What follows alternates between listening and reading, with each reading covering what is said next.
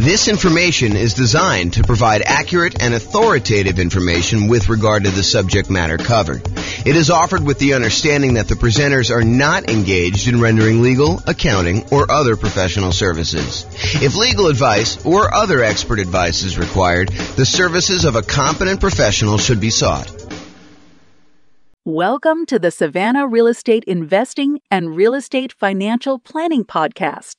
Learn all about investing in real estate in Savannah, Georgia, with a combination of real estate financial planning and modeling with numbers specific to Savannah, plus syndicated, more generalized recordings of live and pre-recorded real estate investing classes, not all of them specific to Savannah. Be sure to stay tuned after the podcast for a message from our sponsors. Well, good morning and welcome, everyone.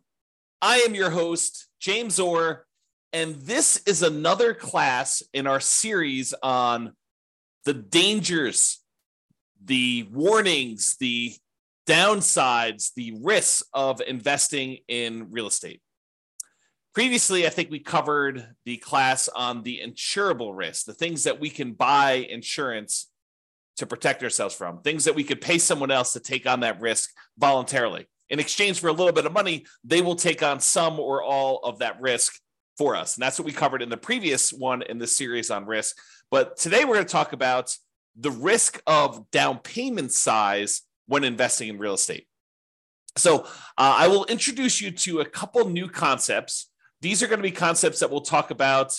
I've talked about them before. Actually, in fact, I had a whole class on these two particular concepts, but we'll talk about them again when we talk about measuring risks. So we'll eventually get there, but today I'm just going to introduce you to the topic, and then we'll talk about how the amount you put down into a real estate deal impacts how much risk you have and how to think about that risk and how to mitigate it if possible. So this is sort of the quote for the theme that we are on, the risk theme, and that is a quote from George S. Patton.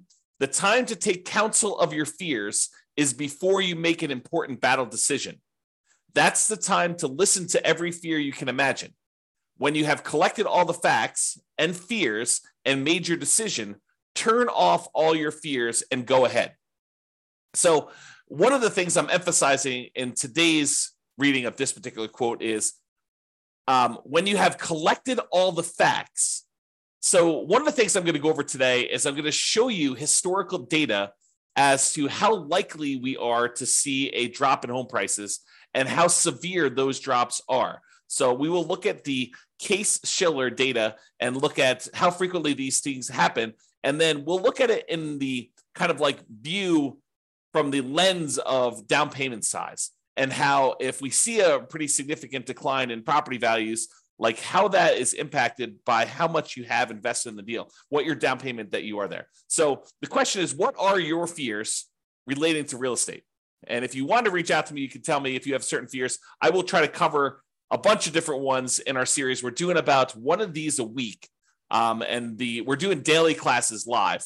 And then the daily classes get published to the podcast once per week. So a week's worth of live classes becomes a month's worth of classes on the podcast. I think I'm just about to enter February. So this will be either late January or very early February of 2024 at this point. I'm recording this May 18th of 2023.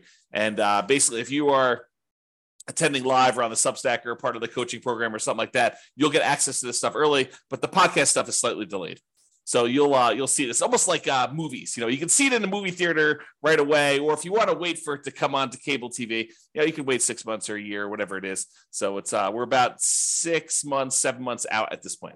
All right, so let's talk about this concept of resiliency.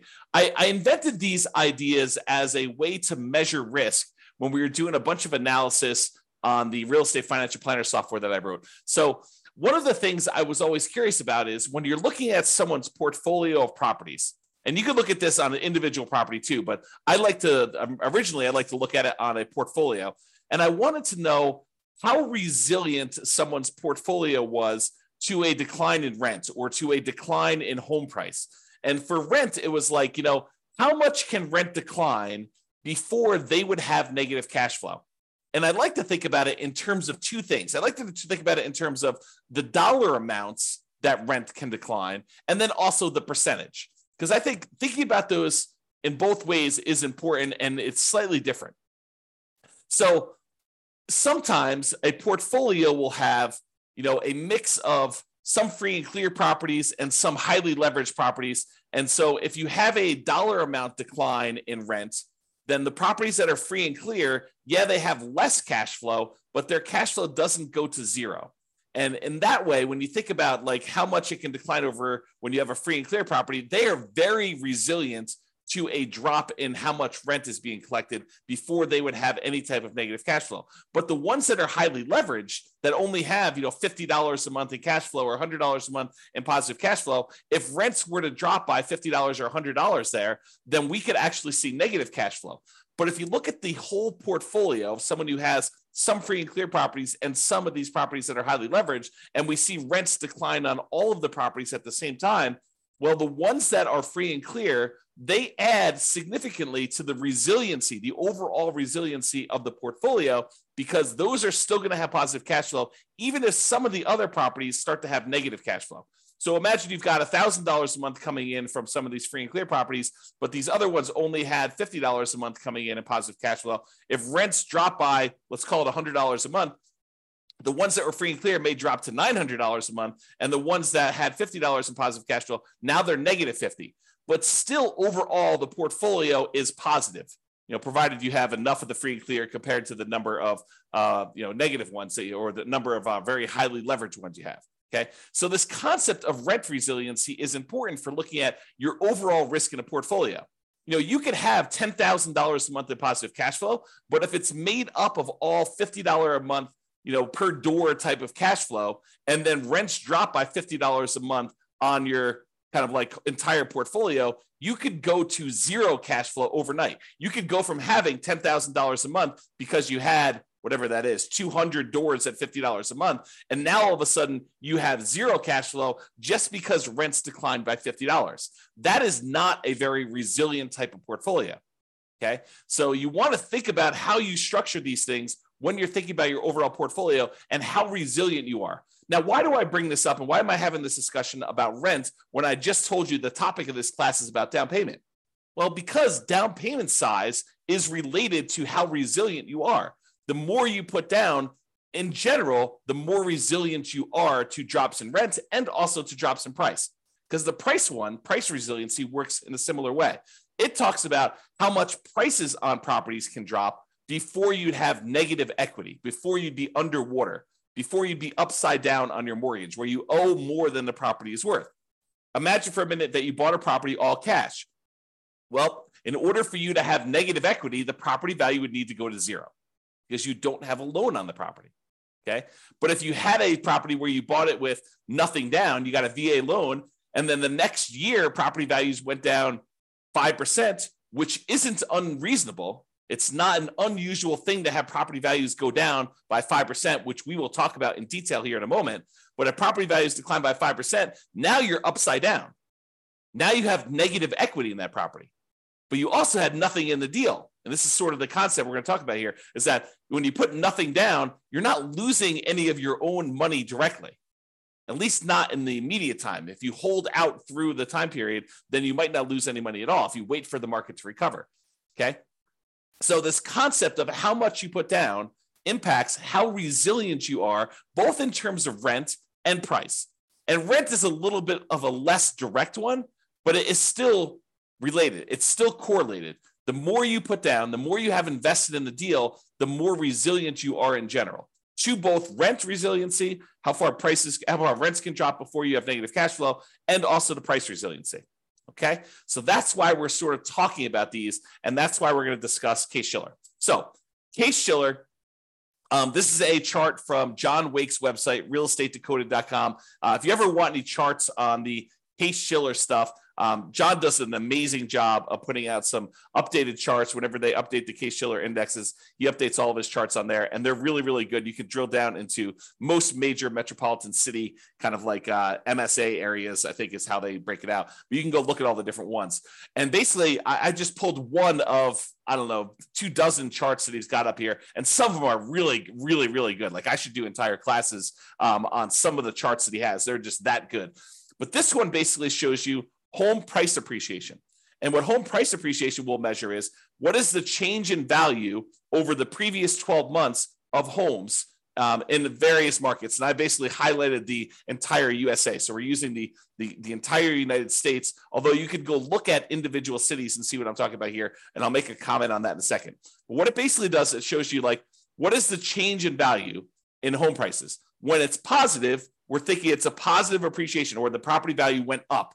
Okay. So all these numbers above this zero line are showing you where the market actually gained year over year, where the property values increased from the previous year on that. And the ones where it's below zero are the times when the property values actually went down in that marketplace. So they went from a year previously, they were higher than they were in that year.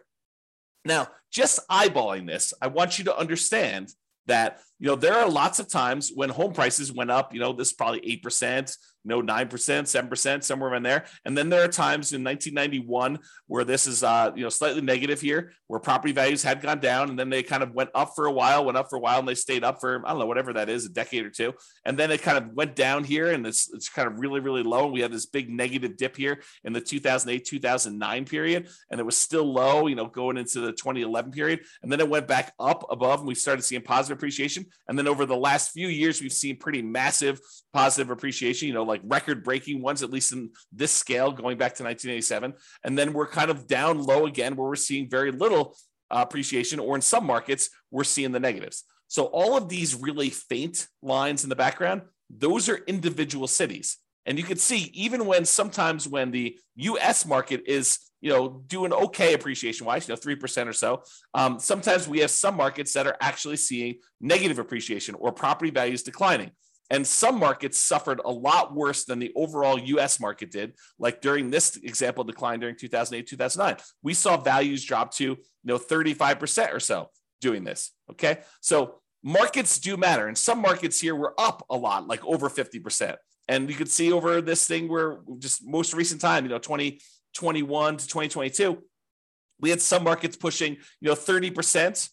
Kind of like appreciation rates there. The U.S. one, it looks like it's around 20% or so, but there were some markets that didn't go up quite as much. Not any that were negative during this time, but you could see that there's a wide range of these values. So what I want you to take away from this chart is, number one, it's a limited data set. This only goes back to 1987. And I actually, when I went to the source of the data, the source of Case-Shiller, and I'm going to show you 133 years worth of data for this here in a little bit, and I'll summarize a lot of it for you. But I want you to realize that home prices can go up and they can go down. And this is showing you the year-over-year appreciation rate. This can vary by city. And just like it can vary by city, it can vary by individual property. It is possible for your entire market to be going down, but the one property you bought because you bought in a very desirable, very high demand part of town could actually go up in value, even though your entire city is down, even though the entire United States is down. It's exceptional, but it can happen. I want you to realize that this can vary by city, it can vary by the individual property, and this can change in the future. Just because the historical data suggests that this is the range of values that we've seen in the past, it does not mean that that is what we will see in the future. It could be better, it could be worse, it could be different. I will say it's likely to be different. There's a saying, I think it's attributed to Mark Twain, but the history does not repeat itself, but it rhymes. And so I think that's the idea here, is that we look back at history to say, hey, what has been reasonable, right? I don't want to be using, negative 10% to positive 10% for appreciation rates when, the numbers are really negative 1,000% to positive 1,500%. You don't want to use something that is off by that magnitude. Even though it could happen, I think it's reasonable to say, look, I looked at 133 years of history based on this, and this is what it told me. So let's go ahead and start with those assumptions. Sure, we could have some extreme outliers where it's better or worse than what that is, but let's use that as kind of a baseline. Okay, So now what we're going to do is we're going to look back over 133 years worth of data to determine what's typical in the past. But before I do that, I just wanted to show you this really cool chart that they've got on the Yale.edu website for the Case-Shiller stuff. And this chart just shows you the historical interest rates, what interest rates have been since 1890, going all the way up to 2023, I think is where we are right now. And one of the things I want to point out to you is that while interest rates feel like they're up a lot, and they are up a lot from the relative low we had in the last few years, if you look at the really big picture of 133 years worth of data, we're not that high. And I think I showed this. I created this new tool that allowed you to put in what the current interest rate is. And I showed you using a meter of like how high we are using all of the historical data. And I think we were using like 7% or something like that for a class I taught. And like the interest rates were higher like 50% of the time. So this is not a relative high. It is, well, I guess it's a relative high compared to like 3 or 4 years ago. But like when you look at you zoom out really, really far, it's not that high. We're nowhere near what we were at all-time highs. Okay. So I just want to give you some perspective on that. But the interesting thing is this plots interest rates plus the population. So it shows you population growth over time. Plus it shows you the real building costs, what it costs to build properties. Kind of shows you that over time. And then it shows you real home prices as an index. And you can see how that has changed over the last 133 years. So I don't know if you're interested in this particular chart, you can go to the Yale website or pause the screen if you're watching the video and check out this particular chart. I find it pretty fascinating just to see a long-term historical perspective of all of these different things shown on the same chart at the same time. Okay. So what I did was this. I went back to the Case-Shiller website, the one on Yale, and I pulled down the raw data. And then I did some data manipulation in Excel, and I pulled out, because they have, to a certain point, they only had yearly data. And now for modern times, we have monthly data, or not exactly monthly. Maybe it is monthly, but it's more frequently than once a year. And so what I had to do is I had to pull out all the extra data, and I only did year-long increments. And what I'm showing you here is going all the way back to 1890, all the way through to today, 2023, and I show you what the change in value in home prices for the entire U.S. was year over year. And so each one of these lines is a year. And you can see in 1891, because I basically measure 1890 to 1891, it was like almost negative 10% in property values. And then the next year it was up, and it was probably whatever this is, 2% or so. And then the year after that, it was up probably 4%. And then the year after that, it was up like 16%. But you could see the range of values. Now, this particular chart is not adjusted for inflation. So I forget which one is nominal and which is real, but this is the one that is not adjusted for inflation. So these are the non-inflation adjusted changes in value over time for the property. So you can see there's a whole bunch of lines that are positive where properties went up in value, where they appreciated, and there's a whole bunch of ones where they're negative, although there's a wide period here where there's not very many negative, and it's not very significant negatives if they are. Pre-1940, there's a bunch of negatives. After 1941 or so, and after, 1942, for a while, there's a little couple dips here, very small dips. And then 2008, 2009, 2010, 2012, just looking at it, eyeballing the data, those were exceptions to a very long period where property values were just up to the right. Okay. So you could kind of see that in this chart if you're doing that. And then we have this kind of like more recent time where we see a pretty significant appreciation. Now, I also took the average appreciation for this time period, the median appreciation for this time period, and the compounding annual growth rate for this time period. So the average of all of the appreciation rates, the year over year appreciation rates based on Case-Shiller data for the entire United States is 3.61% per year. So you'll notice when I do a lot of my analysis, all the modeling we do for the real estate financial planner software, I use 3% for my long-term appreciation rate on properties. Okay. The average was 3.61. The median was 3.33. So I think 3% is probably a little bit conservative. And then the compounding annual growth rate was 3.37. Okay. So another way to think about that is property values are growing at a compounding annual rate of 3.37% using the data for the last 133 years, going all the way back to 1890. And this is not inflation adjusted. Okay. Now you're like, but James, what about inflation? Certain times, if inflation was really, really high, then this really wasn't a 10% increase. It may have been only 2% greater than inflation. Well, I'm so glad you asked, because I also did the inflation adjusted version of this as well. And it shows you how much property values changed, also taking into account what inflation was in that year. So if property values went up 4%, but inflation that year was 3%, then this chart would show you 1%, or the difference, the amount over inflation that it was. Okay. And so you could see how the inflation adjusted numbers get modified. The average when we pull out inflation was 0.79%. So property values went up on average 0.79% per year over what inflation was. Is another way of saying that. Okay. And the median was 0.07%. So property values on median, the middlemost value of all 133 years worth of data, was 0.07% above what inflation was. So when I tell you in another class or other classes where I talk about, property values going up, and I tell you, look, the data that I've looked at suggests that property values tend to keep pace with inflation, this is what I'm talking about. I'm looking at 133 years of historical data in the United States. Sure, your city can be slightly different. Sure, your individual property can be slightly different. But I'm telling you, for looking at the entire United States, 133 years of history, I'm telling you that on average, property values only went up 0.79%, less than 1% above what actual inflation was. And on median, it only went up 0.07% above what the inflation rate was. And some people argue this. You'll read a newspaper article or a magazine article, and they'll talk about how, real estate barely keeps up with inflation, so it's really not a good investment. Oh, I beg to differ, because if you're buying a property and you're putting, 20% down or 25% down or even 50% down on the property, and that investment is just keeping pace with inflation, well, you're leveraged. You only put, let's use an actual example. You have a $100,000 property, you put in $20,000. If inflation was 3% and the property actually went up 4% in value, then the property value went up $4,000 on $100,000. Okay. But it really, for inflation reasons, it only went up $1,000. Okay. That's fine, because now you invested $20,000 and you got a $4,000 return not adjusted for inflation, or a $1,000 return adjusted for inflation. You made $1,000 on $20,000.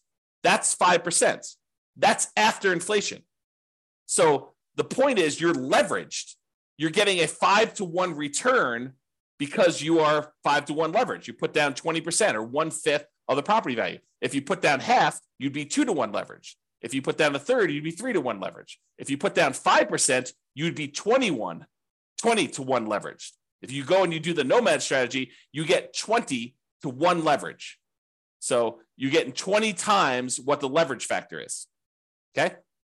So when we talk about this, if property values are keeping pace with inflation, that's awesome if we are leveraged, because it means we're getting a leverage return above inflation. Okay. So the compounding annual growth rate for the inflation adjusted one is 0.56% per year. Okay. Now, I just wanted to show you these so that you can understand how inflation adjusted works and how the inflation one works. So you can kind of see these. If you want to kind of pause the chart, you can look at those and get a feel for all the stuff. Okay. Now what I did is I said to you, okay, we can look at this chart and we could say, okay, how many of these were, below, what did I do here? Below 15%. Whoops, right here. Below 15% decline. And we could add up and try to figure out how many of these were below 15%. And we could see that there were 8 that were in this range of negative 14.6 to negative 9.6 appreciation rate. So there were 8 values where they were below these numbers. Okay. And there were 17 values between negative 9.6 and negative 4.6. So 17 times out of 133, we saw this range of appreciation rates.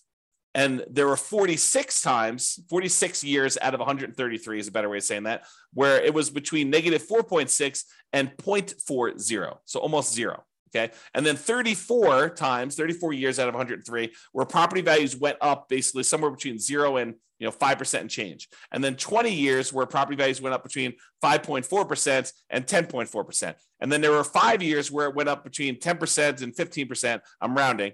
And then one where it went up between 15 and 20, one where it went up between 20 and 25, 0 where it went up 25 to 30, and one where it went up between 30 and 35%. Okay. I rounded to make it a little easier to say it, but if you want to look at the chart, you can see the actual data. Okay. And it shows you that these are the more common numbers because they occur more frequently. And this is the range of what we might expect to see.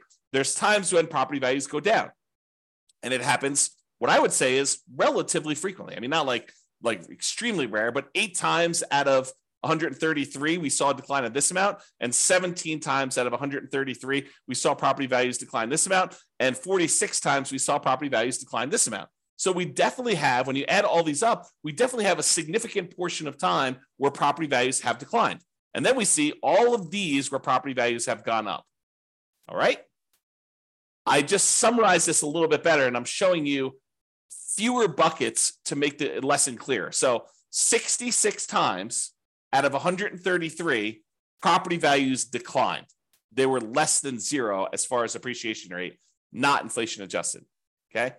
37%, not percent, but 37 times out of 133, the property values went up somewhere between 0 and 5%. So 37 times out of 133, property values went up between 0 and 5%. And then 21 times out of 133, property values went up between 5 and 10% in a year. And then 9 times out of 133, it went up greater than 10%. So we could see just this feeling of what is happening.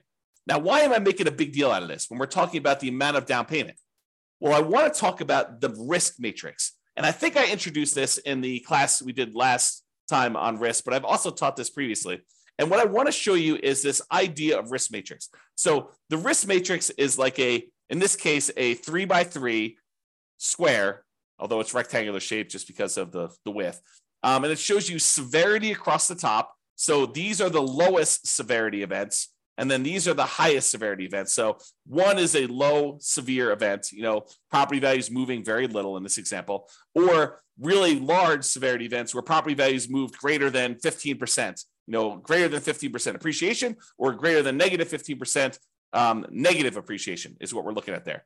And then we have on the left-hand side, how likely is this to happen? Lowest likelihood is a 1, very low probability of this happening, maybe 1 year out of 133. And then you have a high likelihood, where 1/3 of all the years this happens. And you can see that the risk for us is where we have something that is very severe, a very large negative event that can happen to us, a very large, ugly thing, bad thing that can happen to us. And also it is very common to happen. This is the highest risk right down here. Okay. The low risk things are things that are not very severe. Okay, so property values went down 1% last year. Oh, ho hum. Big deal, right? And they're not very likely to happen. This happens once every, 100 years. Like that's not a real number, but I'm sort of making it up as an example. So you can see low severity and low likelihood as an example. All right, so this is the generic version of risk matrix and how it works. Now what I'm going to do is I'm going to plug in the actual data we saw from Case-Shiller data into a modified version of this risk matrix, which I'm calling the risk matrix for appreciation. And this shows you how frequently things happen and how big of a deal they are, what the severity is, okay? And I added an additional kind of like a section for severity just because I had enough data to break it out reasonably. And so instead of it being a 3x3 thing, now it's a three scale for likelihood and a 5 scale for severity. So severity 0 means that the property value went up, okay? Because that is not a bad thing that could happen to us. I basically said, okay, this is not a severe negative event. So I'm saying, look, these are increases in property values. So a severity of 0 for us in this particular discussion is property values actually went up and it wasn't a bad thing for us, okay? And so the likelihood, the lowest likelihood for us to actually see property values go up here, the lowest likelihood is we're likely to see a greater than 10% increase in property values. That happens 7.7% of the time. So 7.7% of the years had a property where property values went up year over year greater than 10%.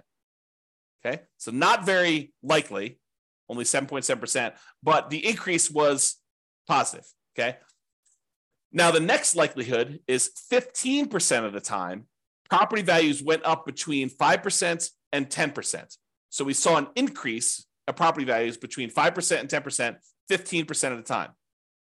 And then the most likely, again, with no severity, property values went up 0 to 5%, like a small increase in that sort of inflation range, 0 to 5%, 25.6% of the time. So about a quarter of the time, property values are increasing between 0 and 5%. Okay. About 15% of the time, they're increasing between 5 and 10%, and 7.7% of the time, they're increasing more than 10%. So if you're thinking to yourself, look, I'm modeling my properties, I'm doing my deal analysis, and I want to use 10% for my property appreciation. You're basically saying, hey, based on 7.7% of the historical data, property values went up greater than 10%. But you think it's a good idea to use that number for your modeling, especially modeling out over a very long number of years. Probably not a good idea. If you want to go and you want to use a reasonable number, I'm using this sort of like 0 to 5% number where 1/4 of the time, so I usually use 3%, 1/4 of the time, the property values are likely to do that. Now, are there times when they decline? Yes, I'm so glad you asked. So as far as severity goes, there's a small decline, which we'll call 0 to 5% decline in value. There's a medium decline, which we'll call 5 to 10% decline in value. And then a large decline, which is 10 to 15%, and then catastrophic, greater than 15% decline. Okay. So for a small decline, 0 to 5% drop in property values, that happens 34.6% of the time. So 34.6% of the time, we are likely to see a property actually drop a little bit in value. So 1/3 of the years, historically, and it doesn't all happen in a row, as you've seen, but sometimes we get into these trends where it happens right back to back to back to back, and then we see a period of prosperity where property values are going up for a long period of time. But we've seen a 0 to 5% decline in property values 34.6% of the time. Okay. Now, if we add all these up, 25.6, 15, that's like 40. This is 40 plus 7. We'll call it 40 plus 8. So 48% of the time, property values are going up. 34.6% of the time, property values are dropping between 0 and 5. Okay. Now, the medium decline, and by the way, this is a likelihood. It's relatively likely. It's a high likelihood event, which is why it's this bright orange, right? Bright yellow, right? Now, this next one is a situation where we have a medium likelihood. The probability is sort of in that mid-range, but it's a more significant drop, a drop between 5 and 10%. A 5 or 10% decline in property values happens about 12.8% of the time. Okay, so about 12.8% of the time, a little more than 10%, we're seeing property values go down between 5 and 10% in a given year. And then as far as large decline goes, between 10 and 15% decline, that happens very infrequently. So it's a low likelihood, but a very severe thing for us, having property values go down 10 to 15%. That happens 6% of the time. Okay, 6% of the time. And we've not seen, according to the US historical data, remember each city's data will be different, and we've seen catastrophic declines in other cities. But as far as overall US data goes, we have not seen 0% of the time a greater than 15% decline, which I think is interesting, right? So these fears we have about things are relatively low probability type events. Not that they can't exist, not that they won't happen, but they're relatively low. So when we look at this, we think to ourselves, okay, what does this mean for me in terms of down payment? And how is this risky for me? Okay, so we introduce these ideas of resiliency. How much can the price decline before you have negative equity? Well, now we better understand how frequently property values are likely to go up and how likely they are to go down. Just looking at the last 133 years of historical data. Not saying that the future won't be different, but this gives us an idea of what that will be like.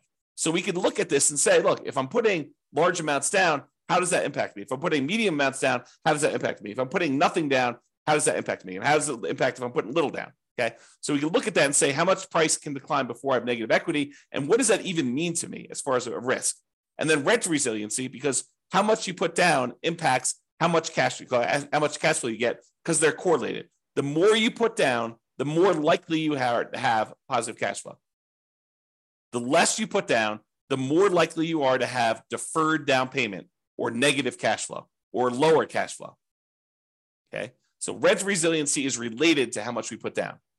You both get a better interest rate by putting more down, and you also are borrowing less, so the amount you're paying actually goes down. Okay, so if you have no money in a deal, if you put zero down, what are you risking if we see these declines in property values? Well, you're really risking your credit, because if for some reason you abandon the property, your credit is what's at risk. If you have no money in the deal, you have no money at risk.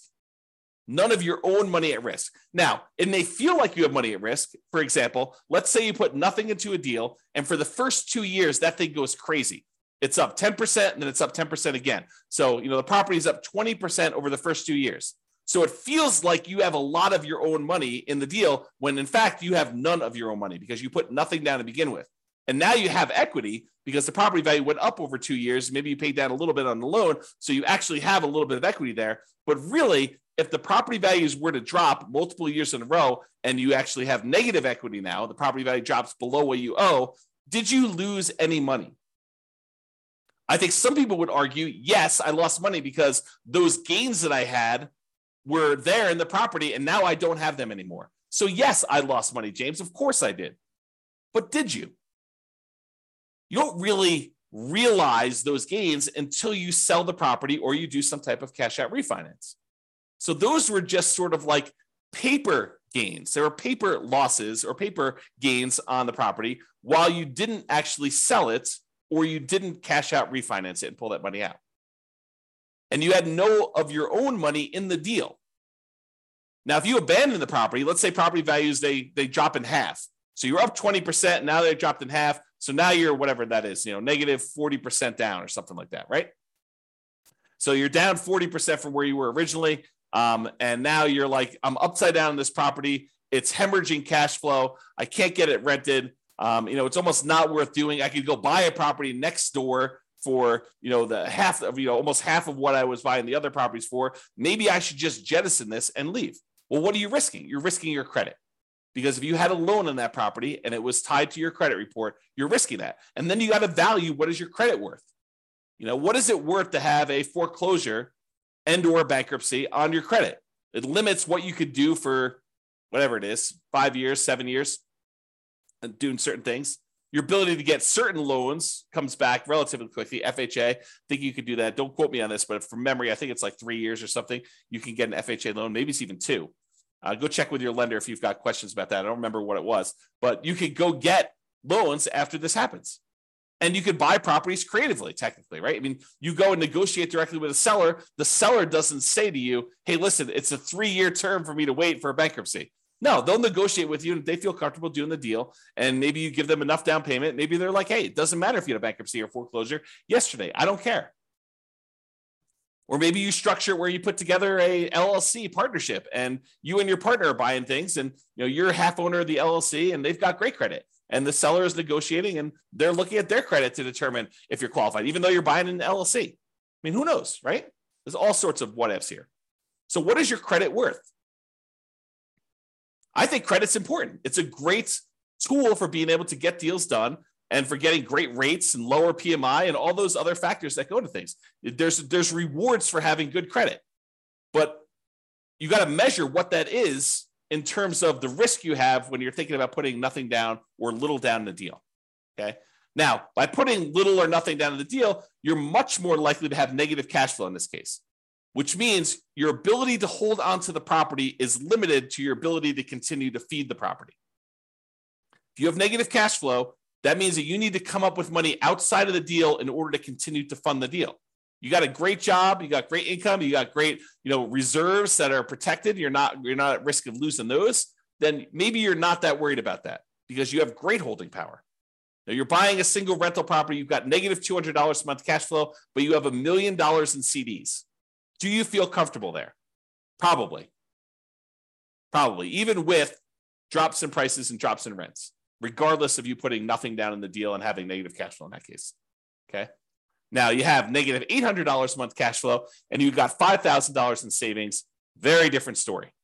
Very, very, very different story. Okay. And then measures of debt. When we're putting almost nothing into the deal, usually that means that we're going to have lower or negative cash flow, and our debt to income ratio is probably going to be worse than someone who has positive cash flow because the property is not helping them with their debt to income ratio.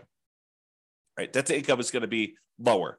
Their debt to net worth, how much debt they have compared to their net worth, because they have no equity in this property, put nothing into the deal, their debt to net worth is going to be lower. So it's going to be more risky if we were to measure risk with debt to net worth. Debt to liquidity, they have really high debt. Maybe they have more liquidity because they didn't put anything more in the deal, but a lot of times they're putting nothing down because that is all they have to put down. Okay, so debt to liquidity may be impacted. And it may be impacted both ways. That's one that I could see you making a case. Look, I would rather keep $100,000 in reserves and put nothing into the deal rather than put $100,000 down, buy a property that, with 25% down, but not have any reserves. That would actually improve. That would be a choice to improve your debt to liquidity.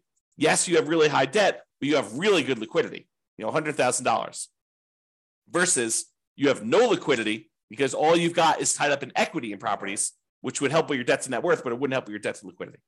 Okay. And then months of reserves. How many months of reserves do you have sitting on the sideline such that you have holding power and can handle things that come up? Can you handle repairs and vacancies and capital expenses and, time to do marketing for your properties? Months of reserves is kind of like almost like a special ability, a superpower that allows you to kind of like hold through a lot of these different things. Okay. So when you have no money in the deal, zero down, and property values can decrease, as we just showed, how risky are you and what are your risks associated with that? That's what we just covered. Now let's go to the other extreme because everything else is going to be in the middle. The other extreme is you buy a property for all cash. You put 100% down. Well, if property values decline and you put 100% down, you are much less likely to have any credit issues because you don't have a loan, right? No loan means you don't have any credit issues. There's nothing for you to be foreclosed on except for taxes on a property if you choose not to pay property taxes or HOA, right? But you're probably not going to have any credit issues based on that, provided you're paying all your bills. There's no immediate loss of money. You buy a property and the property value goes down and you bought it for all cash. Did you lose money? On paper. But you did not necessarily lose any of your money because if you wait 5, 10, 15 years and we look at this historical stuff, it shows that it's likely to come back. When we looked at the compounding annual growth rate numbers for this, even with the one adjusted for inflation, it's still positive. So property values are historically, over the last 133 years, they're likely to come back. It may take time. And if you think about it in the short term, you lose interim equity in the property. And if you have to sell for some reason, if you're forced to sell, or is your plan to sell, or you do sell just because you get scared and don't want to continue on, then you will have a real loss then. You will realize that loss if you sell. However, when you put 100% down, you are much less likely to have negative cash flow, and you're much more likely to have better, improved holding power. Because the more you put down, the more likely you are to have positive cash flow, even if you have to drop rent in order to get a property occupied. Now, as far as other measures of debt, your debt to income, that is likely to improve because the amount of income you're getting on a property and the fact that you have no debt on it probably help your ratios. From a debt to net worth perspective, you again have no debt on the property and your net worth is also higher because you have this money tied up in the property. So that gets improved. As far as debt to liquidity, not so much. You're giving up liquidity, but you don't have any additional debt. But the liquidity number is also lower. So any of your other debt is weighted heavier because you have lower liquidity.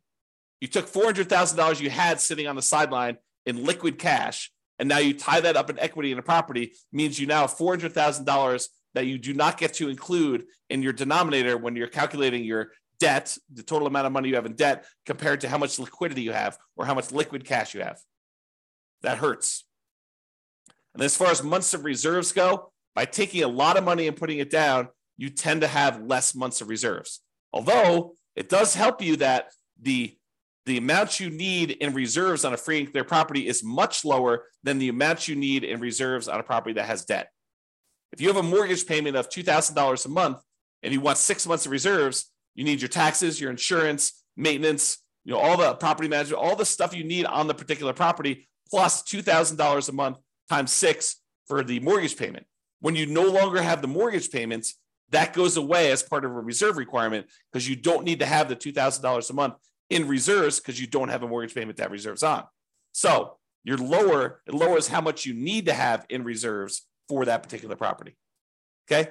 Now, I covered the two extremes, nothing down and 100% down, and realized that they eventually merge together, right? There's a gradation between the two. So it goes everything in between 0% down to 100% down. You decide to put 5% down, you're closer to that no money in the deal situation. You decide to put 75% down and borrow 25% to buy the property, you're much closer to that 100% down. Okay? So in conclusion, life has risk.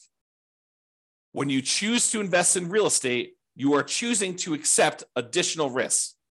As we covered in the previous class, some of these risks you could pay money to a third party and they could either mitigate them, reduce them significantly, or completely eliminate them.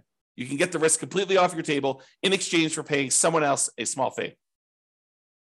Okay. And the amount you invest in a deal or leave in a deal, if you think about it that way too, it's the same idea, changes what risks and how severe or likely those risks are for you to realize. Okay. It changes the characteristics of what the risk and what you're putting at risk and how that is impacted. And I hope you understand a little bit better now how likely property values are to decline or go up in value and what the range of that is historically, and that it can vary based on city, individual property, a whole bunch of different factors like that. All right. So hope you enjoyed the class. This has been James Orr. Have a great day, everybody. Bye-bye for now. With home prices up, mortgage interest rates up, and rents up, but not quite enough to counteract the higher prices and interest rates, cash flow on rental properties in Savannah is harder than ever. Book a call with the Real Estate Financial Planner to apply our proprietary 88 strategies to improve cash flow on your rentals. See the show notes for a link to schedule your call and improve your cash flow today. If you're a real estate agent, lender, or professional in Savannah that wants to help our real estate investor listeners, consider reaching out to learn about collaboration opportunities with this podcast.